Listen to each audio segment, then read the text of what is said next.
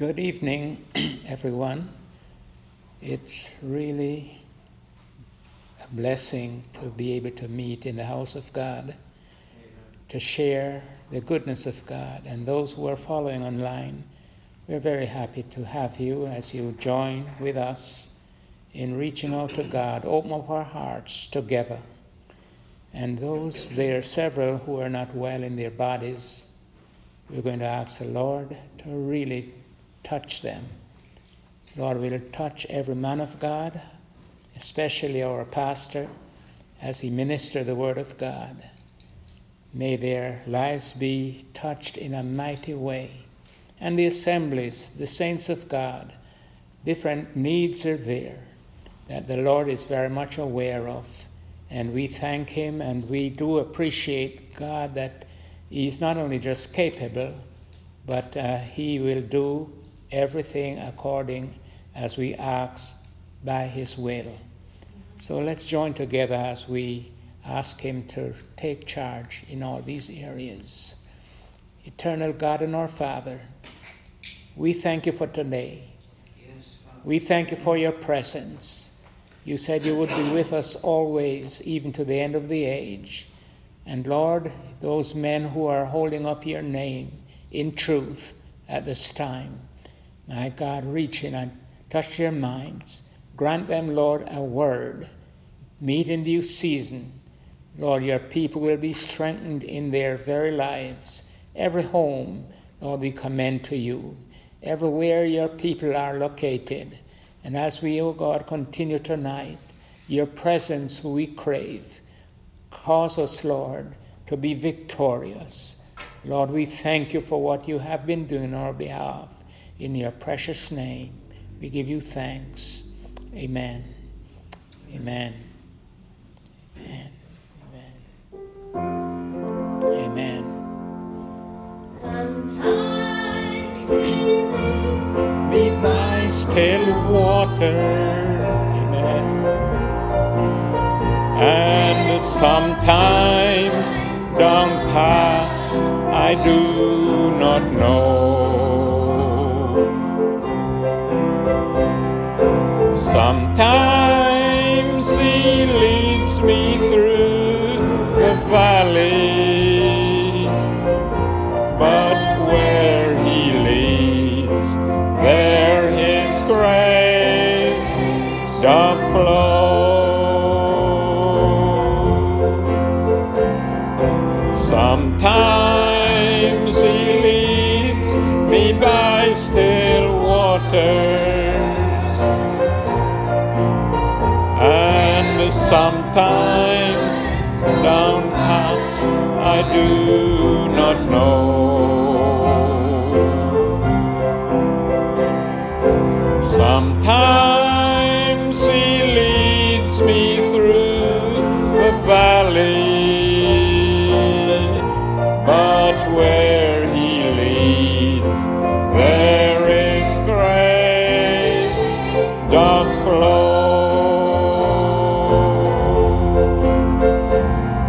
Sometimes he leads me by still waters,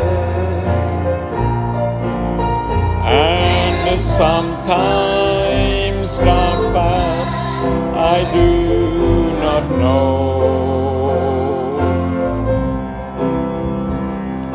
Sometimes he leads me through the valley, but where he leads, there his grace doth flow.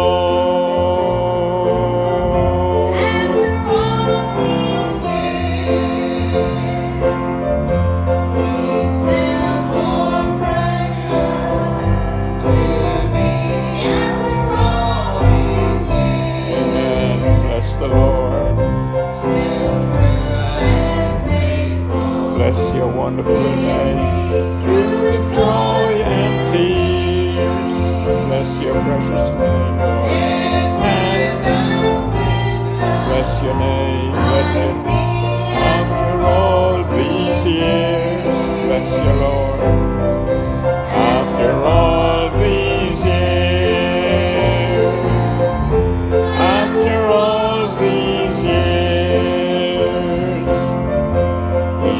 true, more precious to me after all these years. He is true and faithful, is He through the joy and tears. His hand of wisdom I see after all these years. After all these years. After all these years. He's still more precious to me after all these years. True and faithful is He through the joy and tears. His hand of wisdom I see after all these years. After all these years.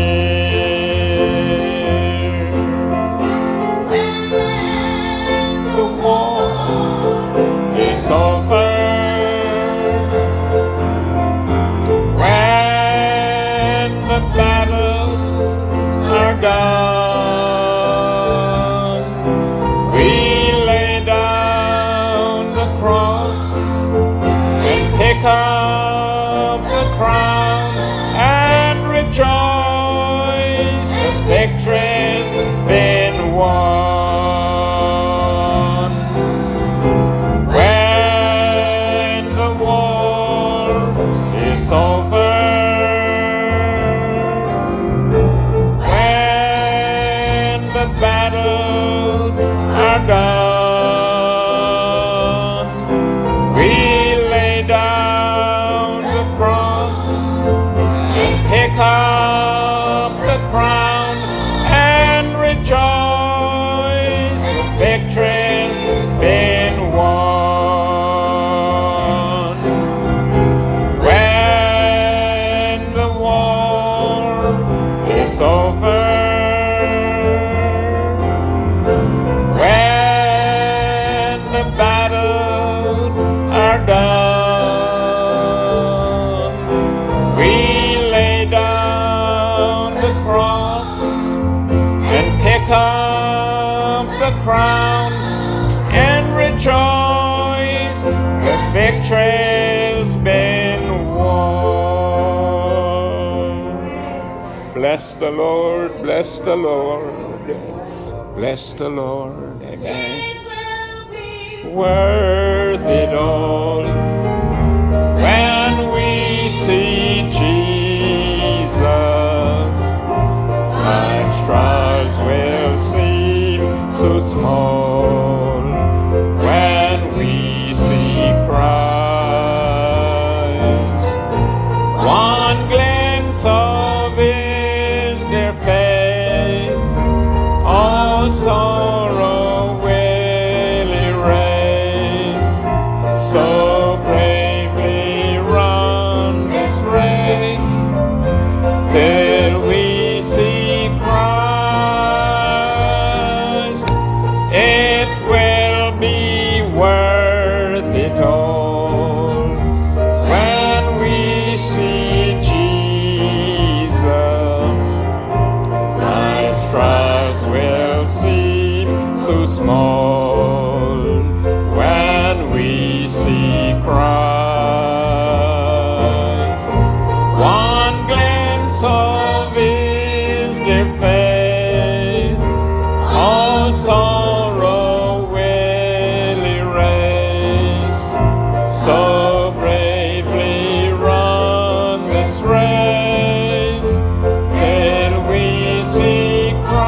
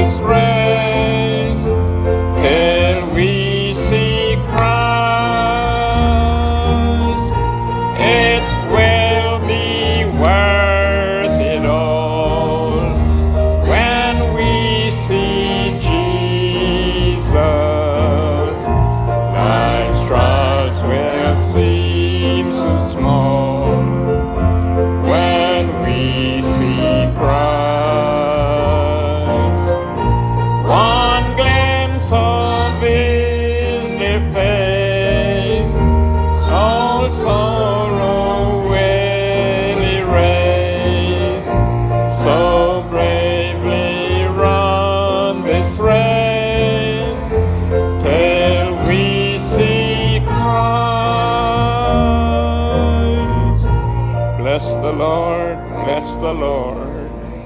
Bless your wonderful name. Amen. Amen. Amen. Well, beautiful. I always appreciate these songs that are so beautiful. Well, it's good to be in church here on a Wednesday night, and I have one of my dear friends, Carlton Chan, sitting in the congregation tonight. And when I say a good friend, he's family. He's married to Chandri's sister that passed away a year ago. But we go back all the way to our boyhood days when I was 18 and 19 years old. Carlton was like my bigger brother. He was about 6 years older than me. And so we were a bunch of boys growing up. And today we had a wonderful time reflecting on days when we'll go out and keep a crusade. There were times when we had to grab our microphones and run because there were people in the neighborhood that wanted to come and machete us. There were times when we cast the devil out and the devil cast us out. Like it went both ways. But we had good days. We were reflecting on a lot of good days and memories. I do not like to burn bridges I cross on, unless it's a bridge of evil. But when I'm thinking of Carlton, I'm telling him, I said, one day I was traveling to the United States. I think we were probably going to Kingsport.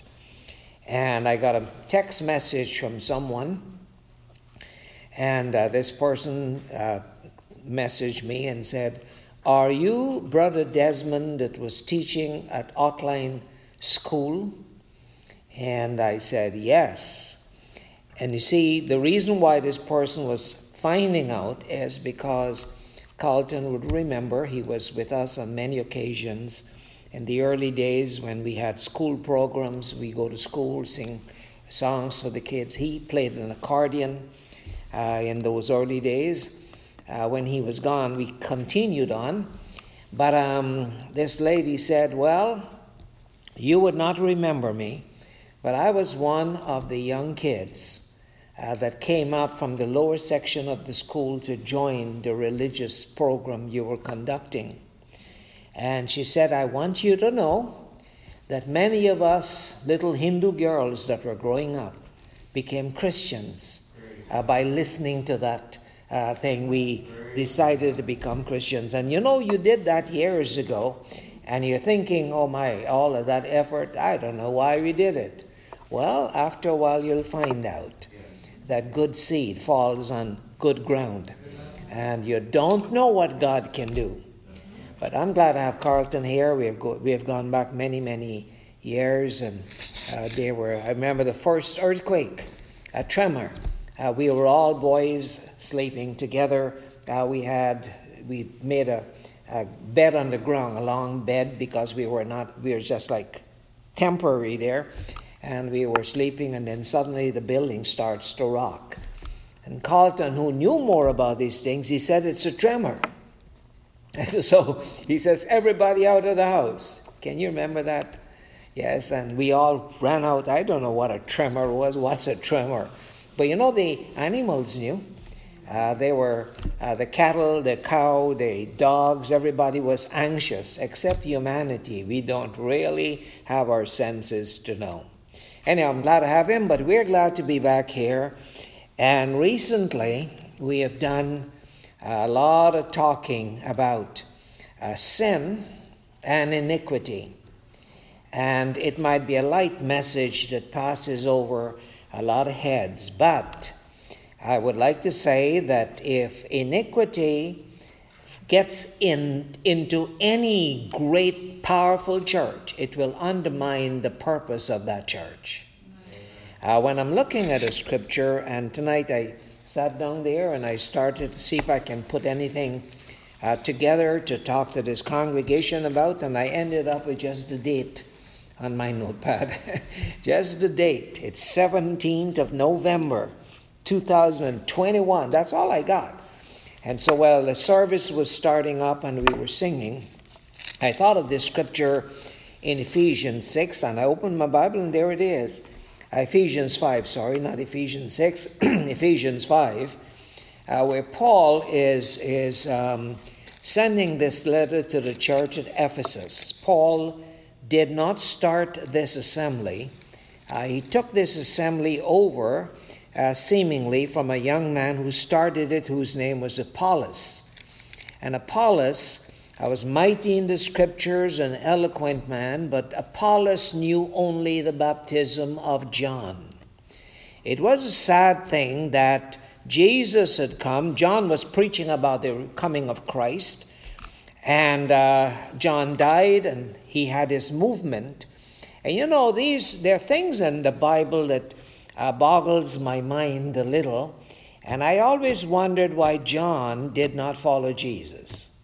I wondered. He was a great man, one of the greatest men in his time, but why didn't he follow Jesus? Well, I believe the will of God had to do something with that. John, his ministry was coming to an end, and even John told his disciples to go find out if he was the Christ or they had to look for another.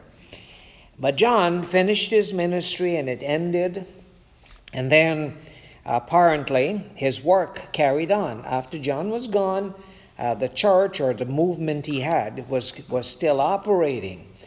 And this young man, Apollos, was in with this group in Ephesus, and the Bible says he was an eloquent man. I'll read exactly what it says in Acts the 18th chapter. It says, "And a certain Jew named Apollos, born at Alexandria, which was a Greek city, very predominant Greek city," he says, "an eloquent man." He was not like me fumbling for English words. He was eloquent in whatever language he spoke, and I believe it was Greek. Mighty in the scriptures. I can't even call myself mighty in the scriptures, but this man, whatever scriptures were available at that time, Apollos was mighty in that scripture. Remember, the New Testament was not written at this point in time, and the New Testament church was not built by the New Testament. The New Testament was the result of the New Testament church and not the reason for the New Testament church. And so Apollos, apparently he was mighty in the Old Testament scriptures, in the law of Moses and Isaiah, Jeremiah, and the major prophets, the minor prophets, and historic books in those days. But the problem says here, he only had a limited knowledge concerning present truth. John had prophesied that there cometh one after him, the latchet of whose shoes he is not worthy to loose. And this Jesus, when John saw him, he says, "Behold the Lamb of God, which taketh away the sin of the world." And two of John's disciples, only two, left John and followed Jesus. Jesus never stopped them. He never said, "Go back to your pastor." No, he allowed them to follow him. But John did not. And for God knows the reason. He was not disobedient to God. I guess that was what God wanted. And Apollos was a product of John's ministry. But he was limited in his knowledge because that which John had prophesied about came. Jesus came. He was born. Shepherds came to see him and wise men from the east. Jesus lived a normal life and when he was approximately 30 years, his ministry started. All of this transpired. Jesus had a ministry for approximately 3.5 years, and Apollos did not know. Jesus worked miracles, and you mean Apollos did not know? He was not in what God was doing presently at that time, at the present time, in his day. And so that is why he knew only the baptism of John. And you see, this is where sometimes truth is washed down. And individuals. Someone said you tell someone to pass a message to someone, and if there's 40 people in line, by the time the message reaches the 40th, it's been changed. Wording has been changed. And that is how truth sometimes fail to remain truth, and it goes down all the way down. And so Apollos, by the time Priscilla and Aquila, who were disciples of Paul, now think about it.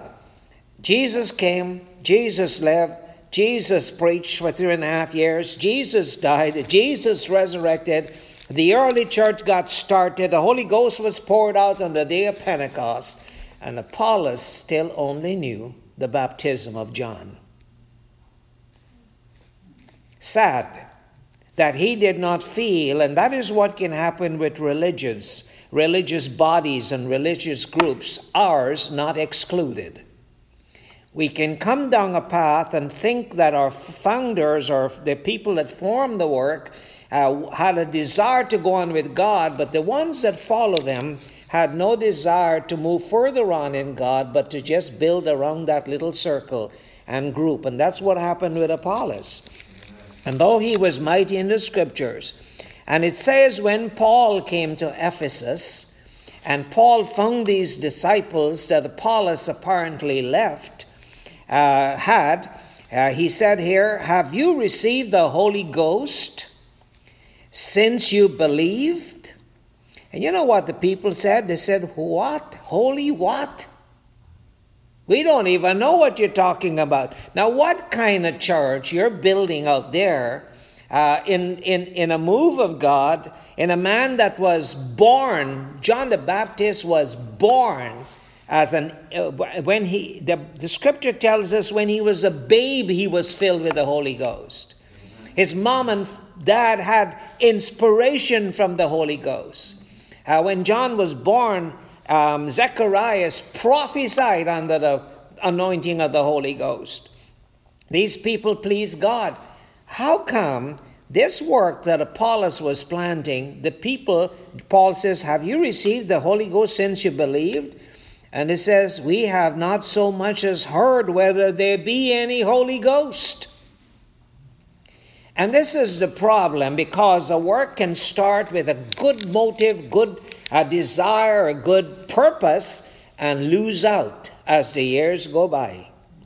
And so that is why, understanding, Peter said, wherefore, I will not be negligent to put you always in remembrance of these things, that you be established in the present truth. There is past truth, and God works in the past, but God moves on. The church in the wilderness is Israel going through the wilderness is a type of the church.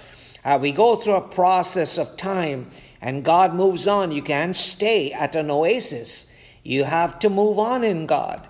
And I pray every day, and I hope that in today's day, we can find what God is doing today. Because we need to hear from God and get direction today from God. And I believe, I was telling someone this morning, I don't have any doubt whatsoever that when I stand behind this pulpit, that God touches this feeble mind of mine and give us messages. And the Bible says the priest's lips should keep knowledge, and they that seek the law should seek it at his mouth. And so Paul had to rebaptize these people that he met in Ephesus, and that's how Ephesus was started. Paul had to spend 3 years preaching in Ephesus. And you know, Paul preached in a different time frame than we are preaching today.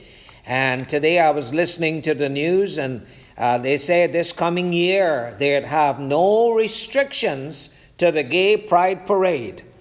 I think we need to have a parade that the church carries on.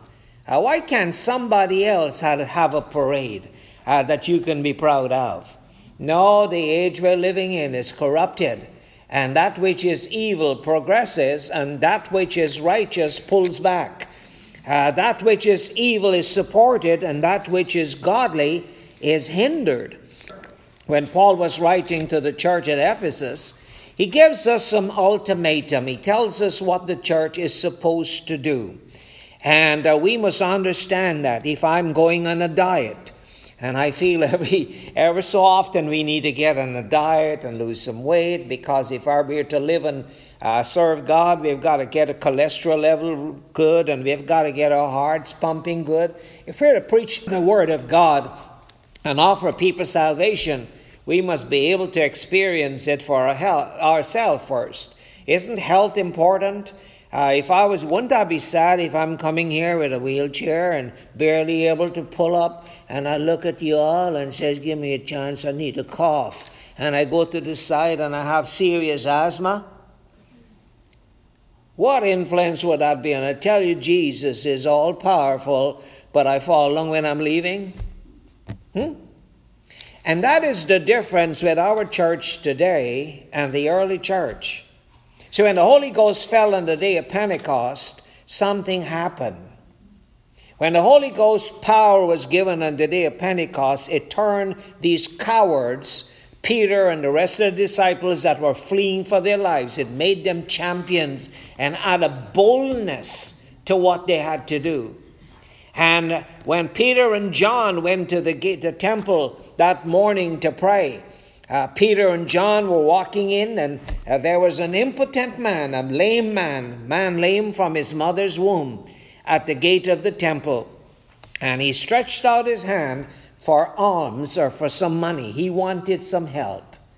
And Peter looked at the man, and if I was there and that man was in our day, I'll tell him, listen, sir, we'll have you come to the church on Sunday. And we'll have a few brothers fast and pray and see if we can heal you. And most of the times when I look at lines lined up for prayer in our day, the line is long and people come in need and they go back with their needs without it being met. Because we do not have the power of God like they had on the day of Pentecost and the early church had. We can kid ourselves, we can fabricate little things to create an impression, and that is why the message on iniquity is so important. And so Peter looked at the man, and he says, we don't have money. Now, if I was the man sitting there, I'd already lose faith. Oh my God, these guys look so happy. I thought they had some money, but they don't have money. See, it was not the man's faith, because already he was told something that would dampen his desire to receive anything from these men. But Peter said, silver and gold we don't have, but what we have, we will give you. He says, John, join me here, because the Bible says if two shall agree as touching anything. And he held the man, and he held John, and he says, dear Heavenly Father, maker of heaven and earth, almighty God, omnipotent, omniscient. Is that what he did? No. He had something, and all it needed was him to give that man something. He says, I don't have money, but here's what I have. In the name of Jesus Christ of Nazareth, rise up and walk. He didn't break his neck to heal his foot. Some preachers got to rock your neck, and when you're almost broken, then they heal your foot. He didn't do that. He didn't have mechanics. He didn't have to put on a show. He had the power of God.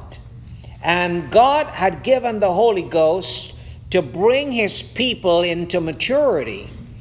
The devil's plan is to undermine that development of overcomers. And that is why iniquity is in a subtle way brought into the church to undermine the faith of God's people and to hinder the production of overcomers. It's like an assembly line. You've got an assembly line that is making a product that comes out of the end. And I only remember one assembly line when I was growing up, and it was in a lemonade factory. And the bottles are coming, the bottles are washed in the assembly line, and they're washed automatically, and then they're turned over, and then they move on a little, and they're put up, and then some liquid is poured in, some syrup is poured in, and they go down a little more, and something else is poured in, and by the time it reaches the end, it is aerated and capped. And you got a product. If any one of that element is affected on that assembly line, you wouldn't have a finished product. Iniquity is that which hinders the church from producing what God intends it to produce. It's a man-made structure that comes in between, and see if you can fabricate that cap or fabricate that the aeration that needs to be done. We can't do that. You can't fabricate the Spirit of God. You can't mimic something that is supposed to be real. But God's purpose of the church is not just for us to come and sing songs and be happy. His purpose of the church is to give us a message and an anointing working in our midst that will produce overcomers. We've got a world here to overcome. I got your finger in Ephesians chapter 5, and I've got I want you to just move over to the next book just for a second here in Philippians, the 2nd chapter. And this is where Paul is telling us in Philippians, the 2nd chapter. He says, let this mind, verse 5, let this mind be in you, which was also in Christ Jesus. What mind? A mind of humility, a mind of submission. It says, who being in the form of God thought not equality with God something to be grasped at. King James has thought it not robbery to be equal with God. But the center column reference, if you have an Oxford Bible, it would read like this: who counted not equality with God something to be grasped at, but made himself, emptied himself of his reputation. Christ gave up his position and came down to this earth as a human being, as a servant. He had a purpose in mind. It says he gave up his reputation, took on him the form of a servant, and was made in the likeness of men. And being found in the fashion as a man, he humbled himself. Contrary to a novice being ordained, Paul says, ordain not a novice, lest he being lifted up with pride. Christ offers humility. The Spirit, the Holy Ghost, offers humility and meekness and tenderness. The spirit of the devil would want you to lift yourself up and boast yourself and make you some predominant person in society. Our examples are in the Bible. Don't look on television for examples. Our examples are in the Bible, with Jesus being the main example of it all. And so the mind of Christ is to help us. And then Paul went on further on here. He said in verse 14 in Philippians, the 2nd chapter, he says, do all things without murmuring and disputings, that you may be. The end result is you must be blameless and harmless. I can't say I'm blameless today. Can't say that. I am working on that. I'm not as blameful as I used to be, but I can say I've apprehended that which the Lord has apprehended me for. But I'm forgetting the things which are behind, that are evil, and reaching forth unto those things which are before, I press. For what? Public glory and gain? No. I press towards the goal, the mark that is set before me, that I can become an overcomer, that I can be blameless and harmless, that I can be ready to be a part of the first resurrection. And he goes on here, he says that you may be blameless and harmless, the sons of God without rebuke, where, as you live in the midst of a crooked and perverse nation, among whom you shine as lights. See, the world is full of darkness. We can't incorporate the darkness. But here's the problem. The devil in this century, in this age we're living in, as a matter of fact, for the past 2,000 years, he has transformed himself as an angel of light. His apostles that he sends out, the devil's apostles, are not apostles that teaches you bad things. They're apostles of righteousness. But if iniquity is working in their lives, and that is why Jesus would say, depart from me, he that work iniquity, it would affect their production of overcomers. Now, you might look like one, you might dress like one, but if you're not one on the inside, you're not an overcomer. And Paul says, he says that we may be blameless and harmless, the sons of God without rebuke. As we live in the midst of a crooked and perverse nations, we must shine as light.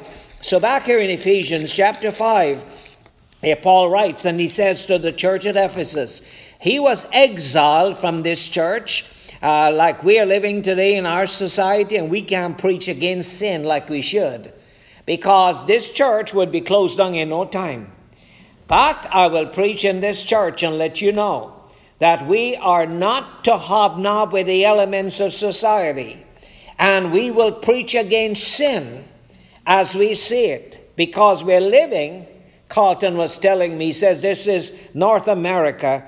Canada and the United States are like Sodom and Gomorrah. I say I agree with you, more than 100%. We're living in a sick society. You want to be a pervert, you want to be something funny, society would support you. You want to live for God, you'll be persecuted. And Paul, when he preached the gospel in Ephesus, they exiled the man from the city.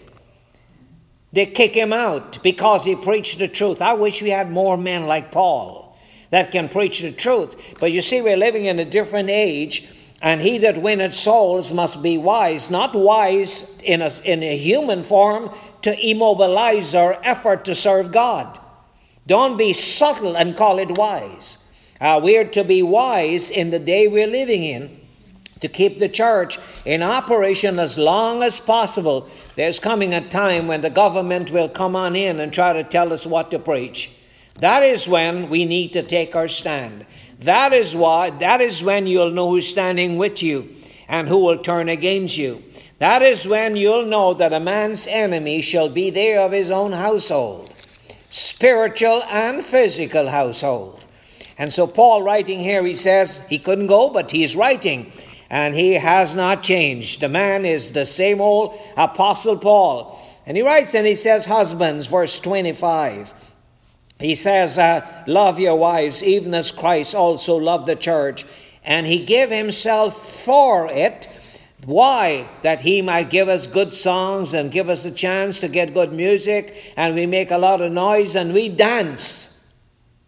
No, he died for he might save us. He might sanctify us. See, in John 17, when Jesus prayed, he said, Father, sanctify these men that you have given me. Sanctify means to set apart from the rest of society. He says, sanctify them through thy truth. Thy word is truth. He says, I have sanctified myself. Jesus sanctified himself from apostate religion in his time.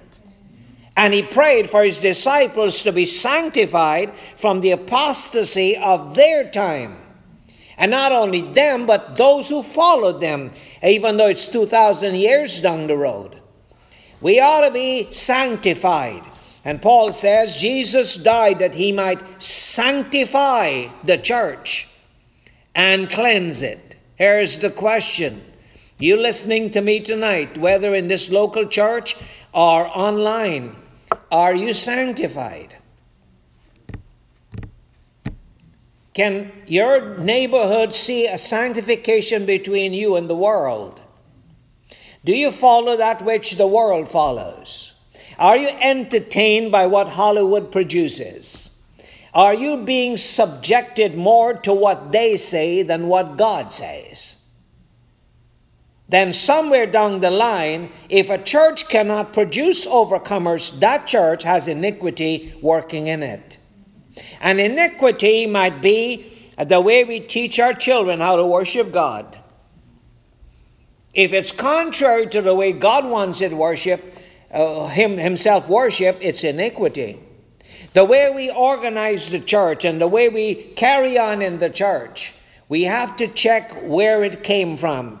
Well, our fathers have passed it on to us. Well, we need to find out where our fathers got it from. You know, my ancestors, they rode on donkeys. I'm so glad that that tradition did not pass on to us. Otherwise, we'd have a nice set of donkeys out there. And Brother Sham, you'd take a long time to reach here because you'd have to ride a sports model donkey like a zebra. I'm glad we have given up some things of the past that we can live today and understand what God demands today. There are things in the past that men in the past did that we can't do today.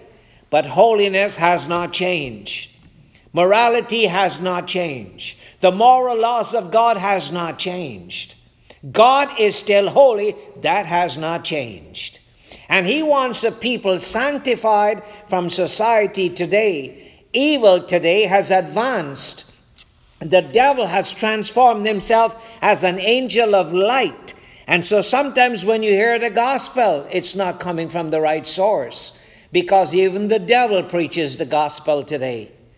We've got to ask God to have mercy on us and help us that our eyes might be free from the darkness that is in society.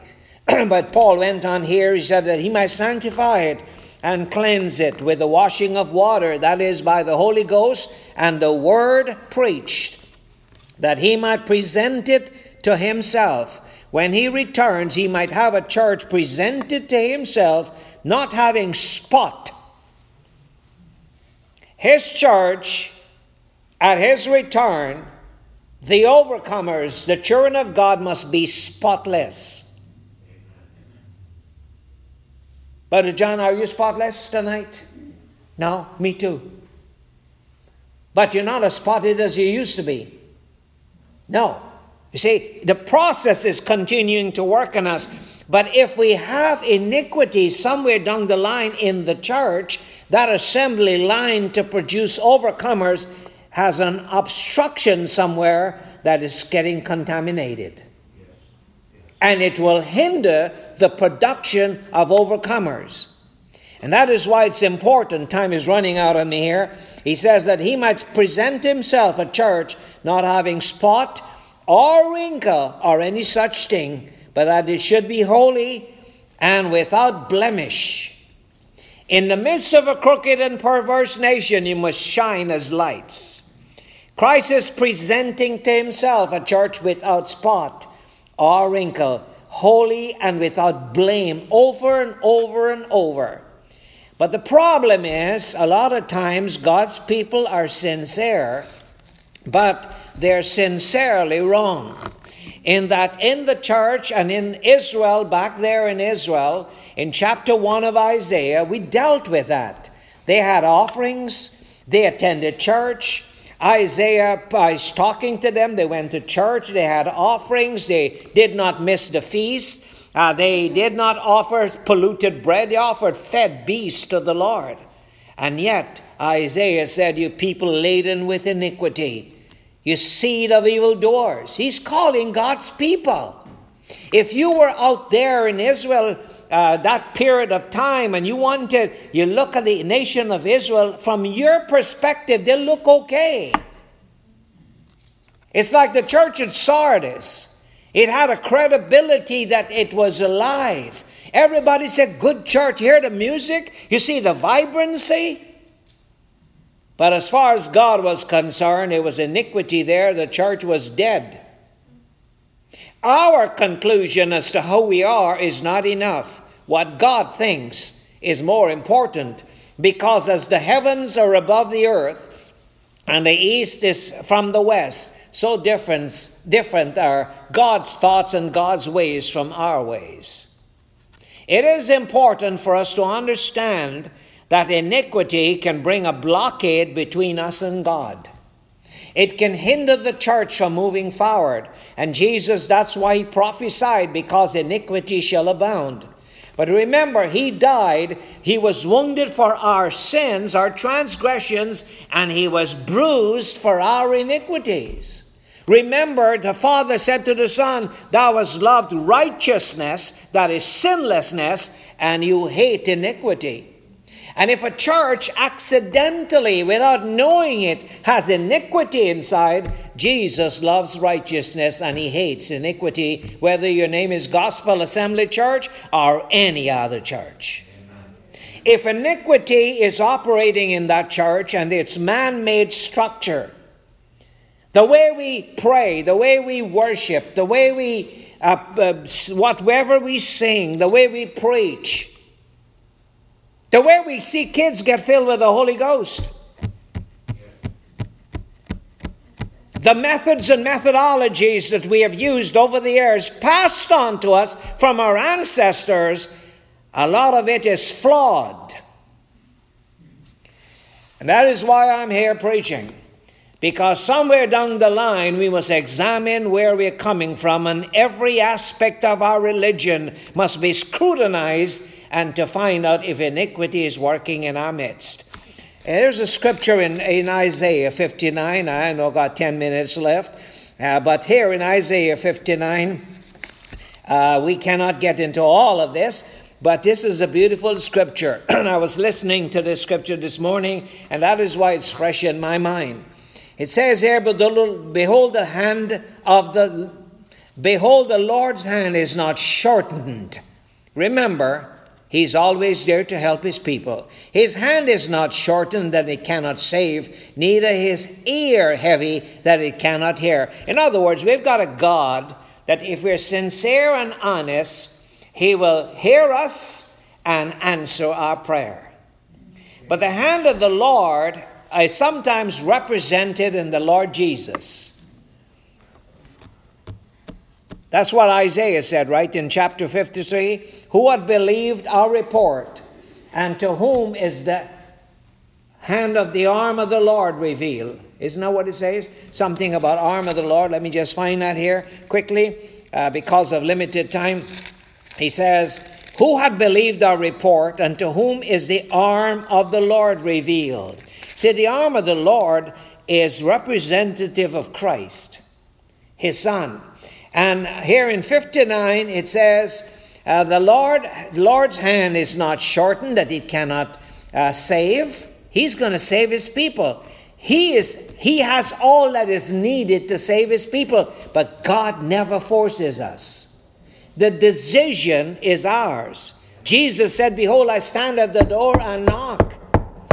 And that is why preaching is important. Preaching the Word of God is important because God might be knocking on your door. Don't close your ears to that.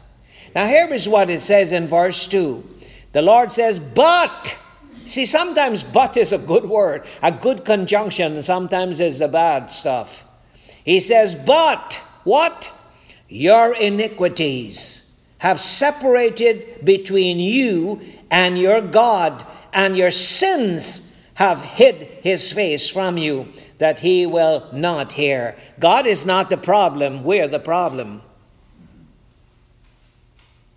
See, when Peter told that man to get up and walk, the man got up and walked. But we'll tell you to walk, and we got to get laryngitis by the time we're finished praying for you, and you still can't walk. We lack the power of God. We have a great God, and he's powerful. His hand would always be ready to reach out, but depends on who is asking. And iniquity bars our relationship with God. You might get goosebumps. Oh, Sister Nadine, that song, He Touched Me, was so good. You know, He touched me. I feel good, goosebumps. What you feel is not important. Did God touch you? They get goosebumps when somebody scores in the stadium. When people are scoring, somebody's kicking something or hitting some score and make a goal in the stadium, people get goosebumps. And you can get goosebumps in church and doesn't mean a single thing. Listen to me tonight. God said, your iniquities have separated between you and your God, and your sins have hid his face from you. For your hands are defiled with blood, and your fingers with iniquity. Your lips have spoken lies. Your tongues have uttered perverseness.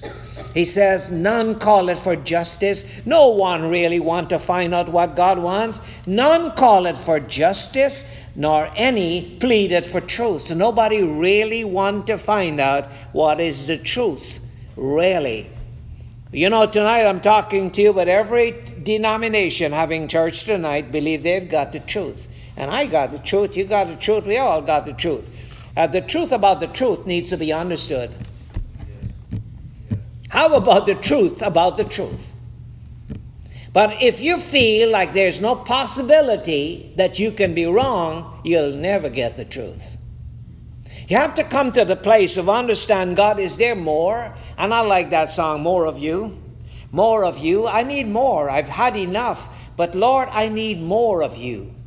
I need to understand, unlike Apollos, that kept the people locked out to a tradition of the past, Paul had to come and he says, I'm going to rebaptize you all. How come they did not know about the Holy Ghost? Because God had moved on. And there are a lot of things that can happen that you might be held in the past that don't even know, because your iniquity has separated between you and God. Iniquity separates us from God. No matter how big the church is, no matter how powerful the band is, no matter how good the preachers are, iniquity separates us from God, and overcomers will never be produced. Bible says that. And he goes on here, he says, and your hands are defiled, and your blood and your fingers with iniquity, your lips have spoken lies. He says, your tongues have uttered perverseness. None call it for justice, nor any plead it for truth. Their trust in vanity, and we got to get bigger properties and nice cars, and that's it. God is blessing us with a lot of money, health and wealth. Nothing like the disciples had. Nothing like the prophets manifest. Nothing like you'd find in Hebrews 11 chapter. See, our examples go back to Jesus. He was despised and rejected of men, a man of sorrows and acquainted with grief. And what Israel did? And they hid, as it were, their faces from him. The greatest rejection of all time was not Peter's rejection, was not when John was rejected, was not when Paul was rejected. The greatest rejection of all time was when Jesus was rejected. And they killed him. God's people killed him. He came unto his own, and his own killed him. And that is what is happening when truth is brought up. None call it for justice, nor plead it for truth. I'm looking at the time. They trust in vanity, they speak lies, they conceive mischief, they bring forth iniquity. It says in verse, let me go down here, further on, it says, verse 6, their webs shall not become garments, neither shall they cover themselves with their works. Their works are works of iniquity, and the act of violence is in their hand. That's because of evil. Their feet run to evil. That is religious people. Their feet run to evil. They make haste to shed innocent blood. Their thoughts are thoughts of iniquity. Wasting and destruction are in their paths. The way of peace, they have not known, but I got peace. I've got peace like a river. No, you don't have. You know how many people, when we were growing up, a man gets together with his friends on an evening and drink his booze, and you think he's got peace. He sings loud and he beats 2 pieces of pan or something, and you think he's as happy as ever. And before you know it, he's lying in the mud, drunk. It says, the way of peace they have not known, and there is no judgment in their goings. They have made them crooked paths. They design crooked paths that will not bring salvation, because it's things of evil. Anything they have decided and designed to entertain the people rather than edify the people is works of iniquity that will destroy the people. It is such an important area here to look at, and I'm skipping through some areas because of time. He says, for our transgressions, it says in verse 12, are multiplied before thee. For our transgressions are multiplied before thee, and our sins testify against us. For our transgressions are with us, as for our iniquities we know them. In transgressions, in transgressing and lying against the Lord and departing from our God, speaking oppression and revolting, receiving and uttering forms of the heart, words of falsehood. And that is what is happening, because if we're creating an impression that God is there and God is not there, we're liars. If I say, well, the Spirit of God is great tonight, and God did not have His Spirit there, I just got a little emotional thrill, I'm a liar. The worst liars are not the ones in a tavern that tells you he swam across Lake Ontario in the winter. The worst liar is one in the pulpit that has a suit on and lies on God. Say, God spoke to me and He never did.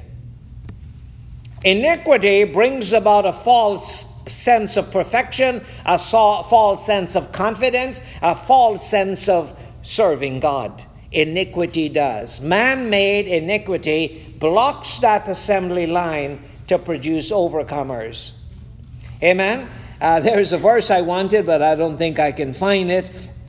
It tells us that when someone is promoting iniquity, he is accepted. And when someone speaks lies, he's rejected. Right here in this same chapter, I can't get to it tonight, but it tells you that when someone stands up now and I'm going to give you the truth, rejection.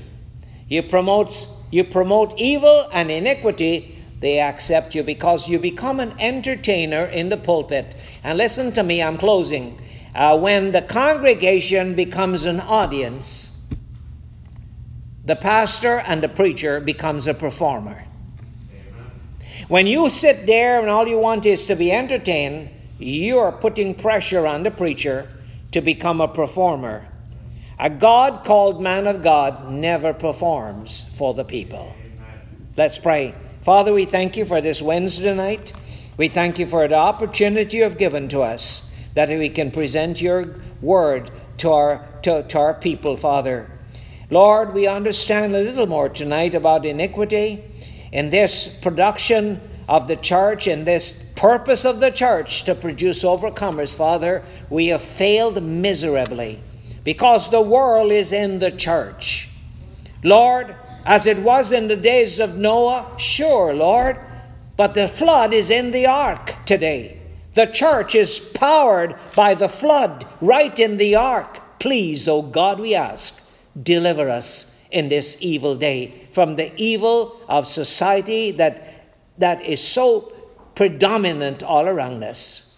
Let your word challenge our lives, illuminate our minds and hearts. In Jesus' name we ask it. Amen and amen.